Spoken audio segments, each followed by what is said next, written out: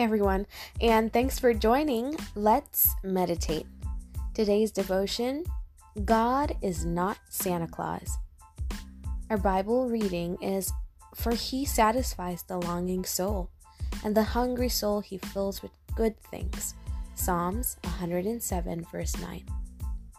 The reason we pray is not to get things we want.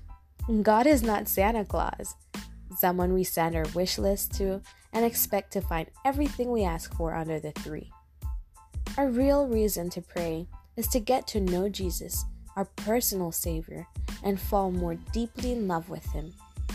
It's to become one with God so that His will becomes ours. Passionate prayer and Jesus are synonymous. Jesus didn't just pray, He prayed passionately. He shared His heart with His Father, and so should we. Prayer is not just words, requests, or praise.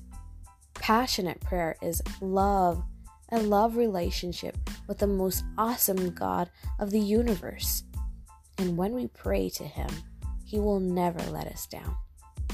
You may be inspired to pray passionately from your heart and to trust Him to answer according to what is best for you.